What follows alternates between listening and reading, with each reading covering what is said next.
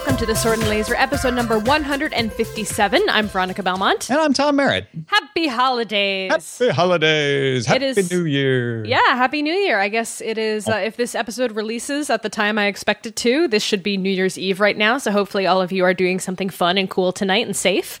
And I'm probably at home.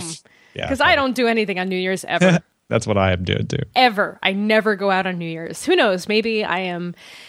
incorrectly guessing what I'm going to be doing in the future, and I'm having the time of my life right now, but I highly doubt it. So confusing. So confusing. But anyway, if you are joining us for the very first time, Sword and Laser is the science fiction and fantasy book club, video show, and podcast where we talk about the latest releases in the science fiction and fantasy world, discuss our book picks of the month, and of course, check out what you guys are talking about over on our Goodreads forums. Last week, we wrapped up A Natural History of Dragons, a memoir by Lady Trent, by Marie Brennan. And this week, we get to talk to Marie Brennan. Absolutely. So let's jump right into that interview.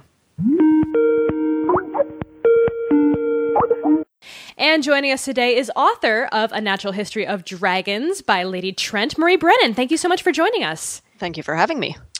For anyone who doesn't know, Marie is a former academic with a background in archaeology, anthropology, and folklore, which I would say she puts to amazing use in writing fantasy. Her first two novels were Doppelganger and Warrior and Witch. She also wrote a 4-book series called Onyx Court, and of course the first book in the Lady Trent series, A Natural History of Dragons. She lives in the San Francisco Bay Area, where she claims to spend her time practicing piano, studying karate, and playing a variety of role-playing games, but we secretly suspect she slips into alternate realities and studies dragons. So which is true? No comment. Plead the fifth. So we've really enjoyed reading this book for the book club this past month. So for those of us who weren't able to join us on the read-through, can you tell us a little bit about the story of A Natural History of Dragons, a memoir by Lady Trent, which is actually by you? Yes. Well, I mean, it pretty much is what it says on the tin. It is a pseudo-memoir of a lady in a very Victorian-type society who, she's writing as an old woman about what she did when she was much younger, traveling the world to study dragons, and she doesn't intend to get into trouble when she goes places, but it does seem to happen. Yeah, it does. She doesn't, yeah, exactly. She doesn't go seeking it out, but it finds her pretty regularly, I would say. Yes. She has a very interesting life. Mm-hmm. And of course, I should warn listeners that we are, since this is the end of the month, you have had the chance to read the book. There will be some spoilers. So there might be a couple spoilers. There might be a few spoilers. Some of the Goodreads questions go into that realm. So Marie, don't feel bad about letting anything out because they have been forewarned. Okay. There's the fair warning. Now, Marie Brennan is a pseudonym, which works really well for you. Have you considered just abandoning the name Bryn Neuenschwander, if I'm even saying it right? No, you are saying it right. No, I would never give up my legal name just to have something easier. I didn't even change my name when I got married because, I had not really thought about it growing up, and then there was a part of me that thought, well, I'm kind of used to having this long, unpronounceable last name that begins with N, and then I married a guy with a long, unpronounceable last name that begins with N. But there was no improvement, and so I thought, I'm used to being a Neuenschwander. I think I'll stay that way. But no, Marie Brennan was a pen name. I knew when I was 9 that I wanted to be a fantasy writer, and I think by the time I was 10, I had chosen my pen name, making it the only good idea I had when I was 10. That's pretty impressive. How'd you come up with Marie Brennan? Marie is my middle name, and Brennan was Bryn N. Oh, okay. So I just rearranged my actual name. Oh, interesting. Very cool. Yeah, that has been the name of writer me since I was a child. Like, it had always been that was the name I was going to use. So it really is your name, just a little bit rearranged. Yeah. Well, actually, when I was in graduate school and studying role-playing games, one of the things I was interested in is the way that playing games changes the way that you think about identity. And the idea that, like, identity shifts, right? You're not just one person. You kind of change depending on what context you're in. And so, Marie Brennan is me. It's just one part of me. Yeah. Wait a second. Cool. You went to grad school to study role-playing games? Yes, I did. That is super cool. How do you even get into that? Like, I didn't realize that was a course load that you could take. Well, it's not a course load. What you do is you take classes in anthropology and folklore, and you very much confuse everyone around you. But they did actually give me a 5-year fellowship to do that, so they clearly thought what I was doing was interesting. Now, did you stick with that, or I thought you left to pursue writing full time? Yes, I finished my coursework right around the time that my first novel was published, and so writing went from hobby and hopeful eventual career to actual ongoing career, and actually. About at the time where I really needed to be buckling down for qualifying exams and dissertation and so on, I had just started writing the Onyx Court books, which were kind of research intensive. And so I thought, I'm not sure I can do both these things at once, and writing's doing well enough for me that I don't know that I want to get an academic job and go through all the hassle of that, once I have my degree. So if I'm not going to get an academic job, other than bragging rights, what's the point of getting the PhD? And then a bunch of other things happened, like the company my husband was working for went bankrupt, so we needed to find him a new job, and moving would have made that, was going to make that a lot easier. So we just kind of looked at it and went, I think the better idea is to just leave grad school. But can you imagine how cool it would be at cons these days to say, I have a PhD in role-playing games? I do wish. I completed the coursework for a PhD. Doesn't sound nearly as impressive, but yeah. That's still pretty awesome. Are you playing regularly? Do you get a chance to actually do any tabletop games or role-playing games? There's a game that actually my husband and I are running jointly that we're playing every week, and also another game that I play in every other week. Couple other live action games that I had been involved in, but one of them I've stepped out of and the other one ended up ending. So don't have any LARPing at the moment, but soon. Well, you definitely, soon. I hope so. Yeah, cool. Kind of have more limited LARPing opportunities here than I did when I was in grad school, because there was actually a very big community for that where I was. Now, you definitely seem to have a lot of fun writing. I noticed on your live journal you chopped a character's hand off the other day. Yeah. We wouldn't dream you'd giggle so gleefully about that. I just people. we of course we don't want you to spoil. We wouldn't dare ask you to spoil. We don't want you to tell us whose hand it was. But was it difficult? Did you do it in one blow? Did you have to look away? It is, in fact, done in one blow with a kind of machete-like blade, so something that's designed for, chopping through kind of hard stuff. And I won't give away who does the cutting or what, whose hand is cut off, but it's done for the person's own good. I'll leave you with that. That's interesting. Yeah, that is very curious. Done for their own good. It sounds to me like maybe 148 hours kind of situation.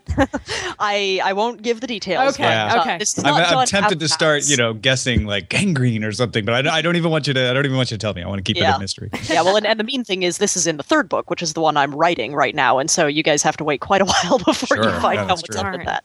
Still, so you use your knowledge of anthropology and folklore to great effect in your writing. So how deep do you develop the myths and culture behind the people like the Vistrani or any of the other cultures that we kind of, come up in the book? Yeah. There's a little bit of a mix there because it's been very amusing to me to see people guessing at what exactly Vistrana is. Mostly people say that it's Russia, and that's actually Bolskevo is based on Russia. Vistrana is actually Romanian. There's a couple of little nods to that are a little easier to spot even if you don't know Romania, but mostly people don't know it, so it's not as obvious. And there certainly are things in there, like a lot of the religious references that come up. One thing that some people have caught and other people it's flown under the radar is that everybody in the book is Jewish. And so a number of the things that get mentioned in a religious context are me swapping out some names on things from actual Jewish scripture. But then there's also things that I do make up, like the whole thing with Jagrit Mat, the sort of demonic figure that is said to haunt those ruins. That is very much inspired by things I have read in folklore, but that's not a specifically Romanian thing. That's me saying, ooh, let's come up with something. That's really cool. I have to say that particular storyline, it had me going there for a second. I was wondering if you were going to go full fantasy. I mean, even beyond the dragons, to actually have a mythical creature from their folklore come into the story. You had me going there for a little bit. Well, and there are some things, a little bit less in the first book, I think, but one of the things I find interesting is that the boundary between fantasy and reality isn't maybe as kind of strict as we tend to think of it, because we're always thinking about it, or most of us probably are thinking about it very much from a kind of modern, secular rationalist Western perspective, right? But there's a lot of stuff in folklore that is magical thinking, magical belief that isn't out and out blatant fantasy, right? It's not, a demon exactly, but people believe if you do X, then, Y happens, that kind of thing. And so there is fantasy in the series in the, to the extent that people hold beliefs which we would say are fantastical, but it's kind of more integrated with life rather than it being wizards throwing fireballs. Sure. It's more like what people would call old wives' tales type of stuff in some cases. Yeah, I mean, it's superstitions. It's, things like that of, the second book in particular, the setting that it takes place in, a lot of it is based on West Africa and then the Congo. There's kind of two different regions there. And you have a very widespread belief in a lot of African societies about witchcraft that it's not witchcraft as we kind of think of that word. I remember the example that got brought up in one of my folklore classes that really stuck with me is, okay, someone is walking down a path and they get bitten by a snake. And the belief might be, well, that's because of witchcraft. And it's not that, they say, oh, there wasn't actually a snake there. It's why was the snake there? It explains causes, right? That it's, the reason why you had this bad fortune is because of evil in the world and maybe somebody wishing you ill and that kind of thing. And so, it's the same kind of thing where you might get a more sort of like Western Christian perspective saying, well, it's because of sin, right? You were sinful and therefore this bad thing happened to you. And, that is a magical and fantastical belief. It's something that science would say, okay, no, there's no connection there, but there's still, causation and associations that are given to things that are, like I said, I think the boundary between fantasy and reality is kind of fuzzier when you look at it that way. It's like people saying Mercury is in retrograde. Exactly. Which, my husband and I joke about that. I don't really believe in astrology, but sometimes we'll be like, Mercury, It's clearly a bad time for these things. Well, so then that kind of leads me to the question of when do you decide what is something along those lines versus what is actually going to be fantastical in your story?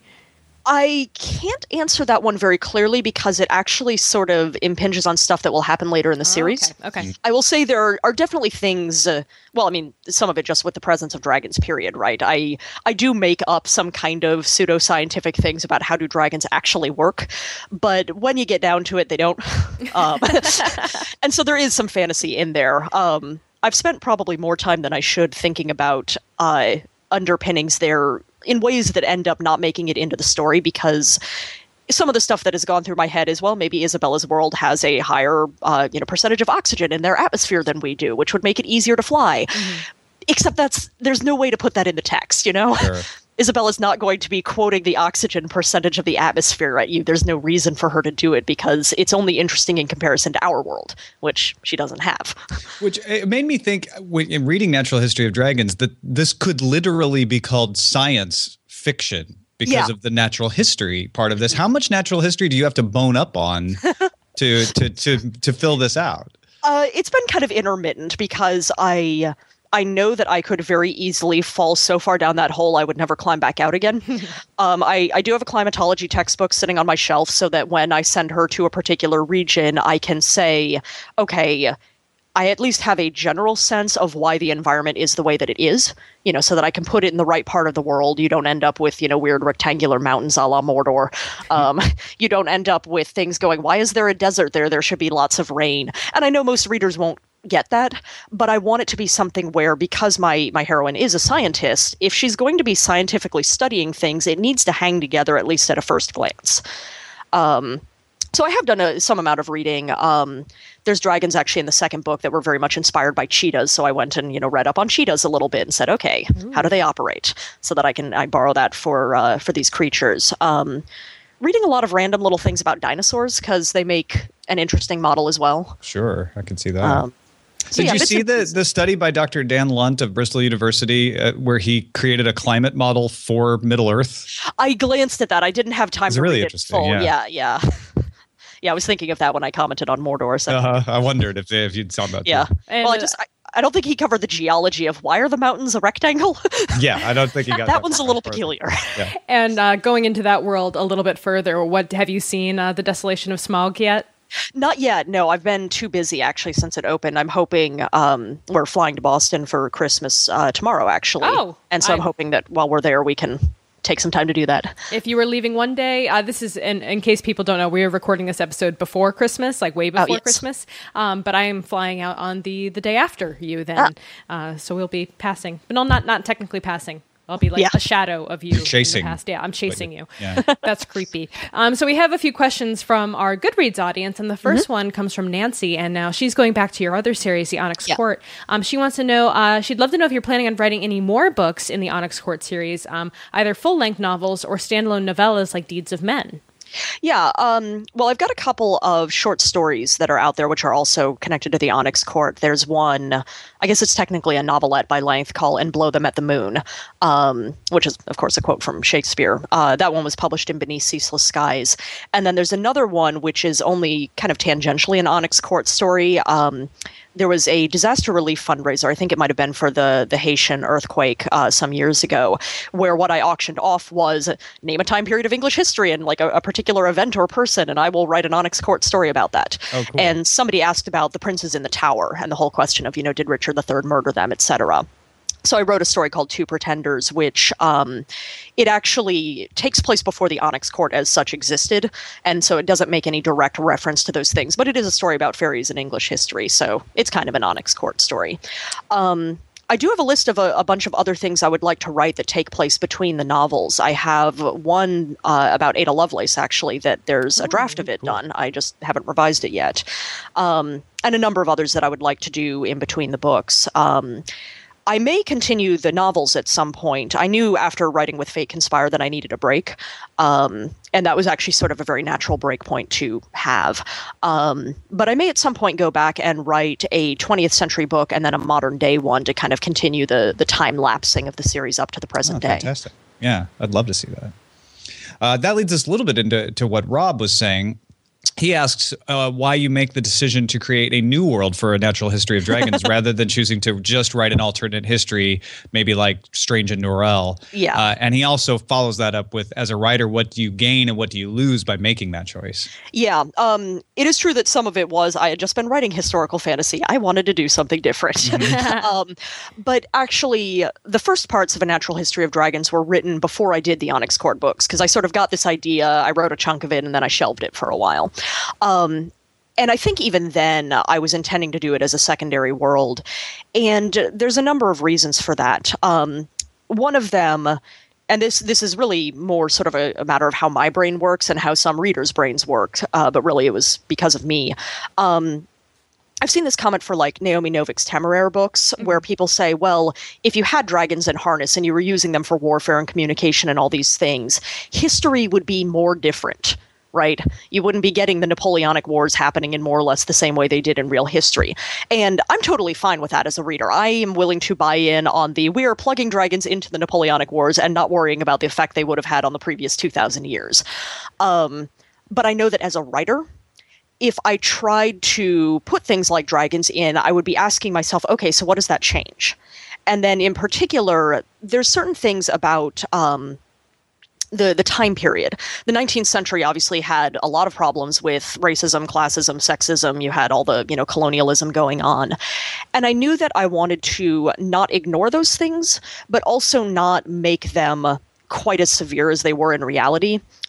This especially comes out more in the second book and later ones as Isabella continues to travel. There is colonialism going on, but it's not quite as one-sided in the sense of it being, Europe versus the rest of the world. Mm-hmm. There are colonial powers elsewhere that are also doing land grabs and things like that. And so I knew if I was trying to write in real history, in particular because of the Onyx Court books, when I came back to this, those books, I was doing so much research because I wanted them to be secret history, the kind of thing where the elements I was adding were kind of slipping into the cracks between things, but that where I referred to real stuff, it was as accurate as I could make it. And because of that, if I tried to do something like saying, okay, well, Japan becomes a colonial power, 100 years earlier than they do, then my brain would start going, okay, why? What's different in their past? Like, what factors do I have to change in order, if I want to have the new world not end up in the situation it did in reality? Well, okay, what do I have to do about, they would probably need better disease resistance. So that would mean there would have had to be like contact more than just the Greenland colony, et cetera. going through all these things, and I would end up tying myself in knots about justifying the changes that I made.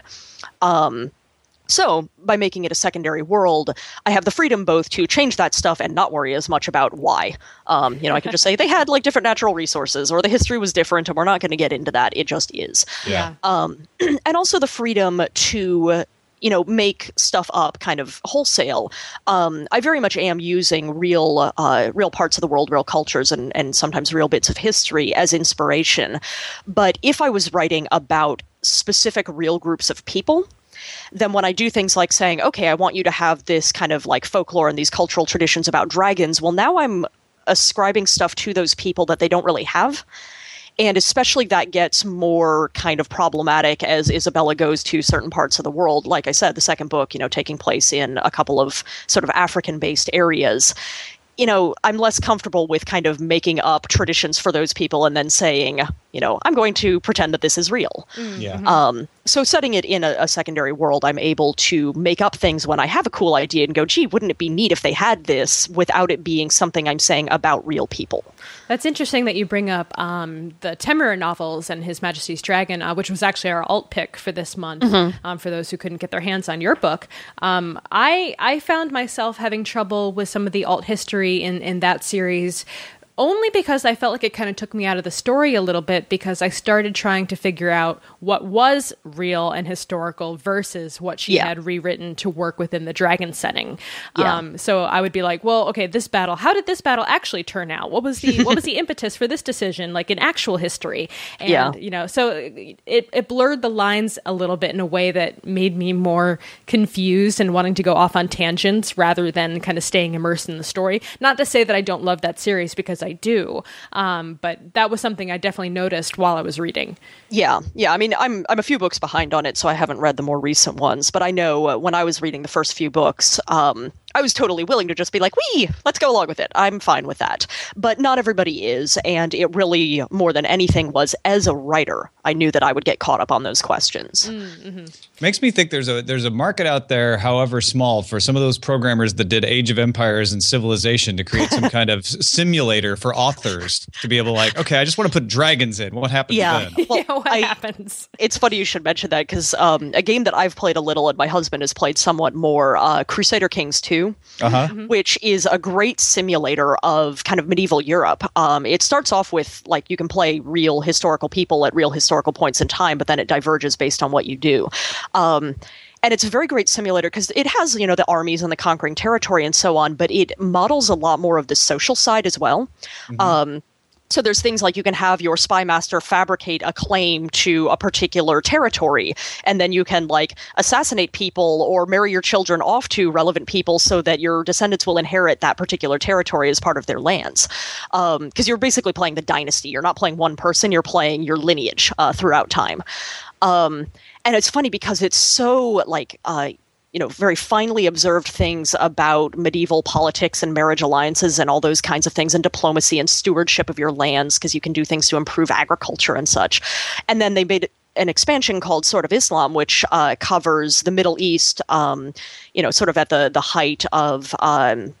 Like I'm going to show that I don't know my history that well, but yeah, the Caliphate and so on. And so they have some different mechanics in there reflecting the way that like Ottoman society and such were working with those things. And then they had another expansion called the Sunset Invasion, which is the Aztecs invade. And you just look at it and go, what? Yeah. What now? Because so much of it is like so very like well modeled. They have things about succession laws. Like I didn't know what gavel-kind succession was until I started playing this game, and all of these things that are very based in history. And then then the Aztecs invade, and you go, all right. At this point, you're just like having me on. Hey, they deserve to do some of the invading. I think it's hilarious. Actually, Mesoamerica is one of the places I have kind of a random interest in, and so I think that's fantastic. But for something that had been so historical in nature, to just take this like screaming turn into alternate history is really funny. Yeah, it's like there was a whole other simulation running outside of the other games that you didn't know about. Exactly. Yeah, they've been playing Sunset Invasion for a couple of years, and the results of that are now attacking you. Right. Nice. Our next question comes from Michelle, and she wants to know: are we going to find out what exactly sparklings are, and are they important in some way? I don't know about the dragons, but I'd really like a sparkling, a live one, not pickled. Yeah. The sparklings will come up, yeah. It amuses me how many people have responded to the first book saying that they really want more of the kind of scientific nerdery. People saying that they would like me to write the various scientific works that Isabella refers to. I actually wanted to know if those existed. I actually thought maybe these were books you had written earlier. Yeah, and I was supposed to go look back on them. That did cross my mind in reading. No, they do not actually exist. But there are some things that do come up as the series goes along. Isabella starts thinking more about taxonomy, which, for those of you who want more scientific nerdery, it's going to be there. She starts thinking about it more in the second book, and in fact, part of what's going on in the third book is her trying to gather the information she needs to propose a new theory of this kind of thing. So yes, there will be more about sparklings and what exactly is up with them. I, Winkler, is several chapters into the book and greatly enjoying the world. The description of how the lead character became interested in the natural world was wonderful. PBS had a show recreating the Darwin household and showed how the gentleman naturalist developed. It sounded like your protagonist grew up in this world. Was this the background for the story, or did you base it on something else? Yeah, certainly Darwin is one of the obvious inspirations for the character. The environment that she's operating in, actually, they already do have a theory of evolution, so that's not what Isabella is thinking up. But certainly Darwin was an inspiration, gentleman naturalists, and really the sort of gentleman scholar thing overall. In particular, I may be putting a character into the later books who is my excuse to geek out about archaeology. But yeah, in general, the notion of that person who, has sufficient wealth and leisure that they can engage with these kinds of things, because it's a lot easier to do when you have, money to spare and don't have to work for a living. Gotcha. And now we are, oh, sorry, did you have more to say? Oh, I was just going to say, though I do actually, oddly, given that I kind of hate economics as a field of study, I had a bad experience with it in high school. I do actually do a fair bit as it goes along with Isabella having to worry about money, because it turns out being a naturalist is expensive. Yeah, I can't imagine it's cheap, especially at that time of technology, right? Yeah. Well, and the travel and all that kind of stuff. Yeah. I have to tell you, though, I think probably my favorite scene in the entire book was the proposal scene and how she reacted. And I was actually out jogging, listening to the audiobook with a big, goofy smile on my face through that entire scene. It was fabulous. Yeah, I have to say, I listened to the podcast you guys did where you talked about the book a little bit, and I got a big, goofy grin that was your favorite part of the book, and specifically that it was your favorite part, not Veronica's, but yours. Because Tom's a big softie. Yeah. Well, it's the gender stuff, I can't help but think about it. Yeah, I had a lot of fun with writing that because I can't write kind of conventional romance very well, so that one worked better. Actually, that leads us into our next question quite nicely. Terp Kristen wants to know, can you elaborate on why you had Lady Trent's relationship with her husband be so, odd? I mean, she's an odd lady for the time, but her relationship with her husband at times seems antagonistic, at times uber lovey-dovey, and sometimes it seems like they're mostly colleagues, which I guess in a sense they are. It seems obvious that they love each other, but where other parts of Lady Trent's personality fit well within the character of a young Victorian lady, this one seemed a bit out of her time. Yeah, I mean, it's something... I don't see it as being out of the time because a lot of the things that look odd about their relationship to me come about from the fact that a lot of the relationship building that we're accustomed to doing before marriage, they had to do after marriage because, it's the Victorian period. And so they kind of knew each other, they were acquaintances and they got along. And then they got married and then they had to work out the rest of it after that. I think probably my guess for the antagonistic part of it is that there is one point in the story where they disagree about something rather badly. And it's because, I guess you said I can talk spoilers, so I don't have to talk around this. You have the fact that they're still trying to figure out how to deal with each other when Isabella gets pregnant and has a miscarriage. And, that's a really kind of traumatic emotional thing for both of them. And they don't deal with it all that well in the immediate aftermath. So it takes them some time to kind of, get past that. And then when Isabella says, I want to go on this expedition, and Jacob reacts very badly to it, that is, to me, the expectations of the period, that what she's asking for is kind of outrageous. And Jacob, much more than Isabella, initially has this response of that's just not possible, right? And he feels kind of like she is trying to, manipulate him a bit and making it happen. So yeah, he does react kind of badly, but for reasons that I at least think, I see where he's coming from, that it's, well, there are going to be social consequences to this. Right. Isabella actually isn't the kind of woman who just goes, oh, tra-la-la, I don't care about that, She does actually acknowledge that those are a problem, and she decides to do it anyway. But there are repercussions, and she doesn't get to just sort of skip out on them. And there's repercussions for Jacob, too, that, it's going to reflect on him as well as on her if this happens. But he does come around. And I think they do have a lot of affection for one another that is built on a foundation of kind of being more colleagues. And so that aspect of them really loving one another is sort of growing over time throughout the book.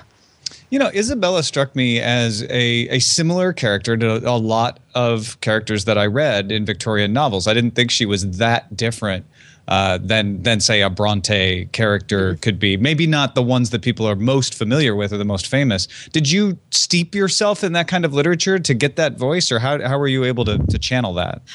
It was actually less the literature. I did kind of speed read some Victorian literature when I was working on With Fate Conspire, which is the Victorian period Onyx Court book. But that was because I was trying to find a title. The titles for all of those books are quotations from literature of the period, and I had the worst time finding a title for that one. But I can't even really say that I was reading those books, because after a while I'm just going through looking for anything that can be a title. I'm not even paying attention to the story. But I have read some Victorian literature. A lot of the inspiration for Isabella is, though, less the literary characters, and more actual historical figures. Because you did have these ladies in the 18th and 19th century who were engaging in scientific and scholarly work. You had ladies who were traveling the world and writing about it.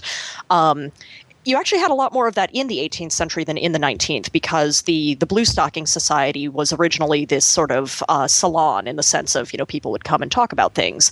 It didn't become a pejorative term until the 19th century. And so, yeah, I mean, there are people like Lady Mary Wortley Montagu. She went to Turkey with her husband because he was an ambassador, so she wrote about what, she saw there. You had Elizabeth Carter was she spoke 9 languages, I think it was, including Arabic. She translated one of the Greek philosophers, and it was the standard translation for into the 20th century. Wow. And you had, women who were working as, you can't see me making the little finger quotes around it, but assistants to their husbands on the scientific work that their husbands were doing. So a lot of things like that. One, I actually there's a woman named Isabella Bird. My character is not named after her because I didn't know about her until after I started this. But for the first half page of me writing this book, Isabella was named Victoria, and I thought that just doesn't seem right. And then she became Isabella. Isabella Bird was a woman who she went to Japan and wrote a book about it. She climbed around in the Rocky Mountains. She went to Hawaii. She went all over the world and wrote these sort of travelogues. And then another one, Mary Kingsley. Sorry, I think her name is longer than that, and I'm trying to find the book on my shelf now. Hyphenated, maybe, or something? Yeah, it was Mary H. Kingsley. I don't remember what the H was for. Who went to West Africa to study beliefs about fetish, in the sense of superstitions and such. Mm-hmm. And so her writing, actually, I started reading Travels in West Africa that she wrote while I was working on The Tropic of Serpents. And I was reading through this going, my God, everything outrageous that I do in these books, it's nothing compared to what she actually did. She is even more sort of over the top seeming than Isabella is. So those were the kind of people. Mary Henrietta Kingsley. Yes, Henrietta, thank you. I did a quick Google for you. Yes, nice Google foo. Well done. Thank you. So when can we expect the next book in the series to come out? Tropic of Serpents is going to be out in the U.S. It will be March of next year. And then in the U.K., A Natural History of Dragons is coming out in, I think, February. And then Tropic of Serpents will be in June or something. So they're trying to catch up with the U.S. schedule. Oh, yeah, that's pretty close together. Yeah. I think the idea is that they'll do Tropic of Serpents in June, and then by the time the third book comes out, they'll be publishing more or less simultaneously. Good. I hate it when they have to, and I know sometimes it's unavoidable for whatever reason, but I hate it when they have to stagger those releases. Yeah. There's like weird logistics that happen behind the scenes. And where can everyone follow your work online? My website is swantower.com, no hyphen or anything like that in it. And that has links to, a whole lot of stuff, including I'm on LiveJournal at swan-tower.livejournal.com. Yes, it's inconvenient that they don't match. So website, I'm also on Twitter. I think that one's swan_tower because I'm really not consistent. They don't allow you to be consistent sometimes. They're like, no, you can't use that character. Or this name is already taken. So I definitely know how that goes. Well, thank you so much for being on the show today. We really enjoyed the book, and it was so great to get a chance to chat with you about the characters. And it was a really fun read. Yeah, thank you, absolutely lovely. Me. I'm glad you guys enjoyed it. That was fantastic. That was so great to have her on the show. So fun to talk to her. Thank you so much, Marie. Absolutely. And if you guys, Brennan? Or Bryn. Bryn. Oh, you're secretly calling her by her given name. You're funny. No, but she was awesome to have, and it was really I loved good. Hearing her insights about it. It was fantastic. But hey, if you guys want to get in touch with us, our email address is feedback@swordandlaser.com. Our website is swordandlaser.com, and we are on the Boing Boing Podcast Network. And if you want to check out a recent episode over there at boingboing.net/category/podcasts, I recommend checking out the Boars, Gore, and Swords podcast. Got swords. You're going to love it. Which is, I think if you guys like this show, you will also appreciate this show as well. They are going through the Storm of Swords right now. They read a lot of, it's mostly based on they're breaking down a Game of Thrones, and they're breaking down, the TV show, and the book series as well, Song of Ice and Fire. So all that intersection, foul language, it's definitely not safe for work, but all that great intersection of where the TV show meets the book series and what they think about all of that. Go, do, enjoy, find. We'll see you in the new year. Corey, I guess that is true. We will see you guys over in 2014?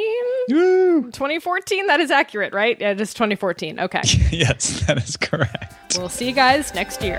Bye.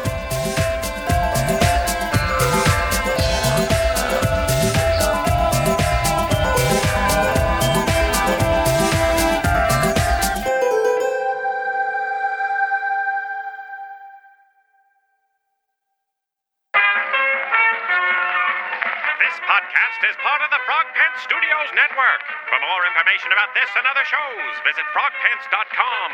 Audio program so good, it's like you're there.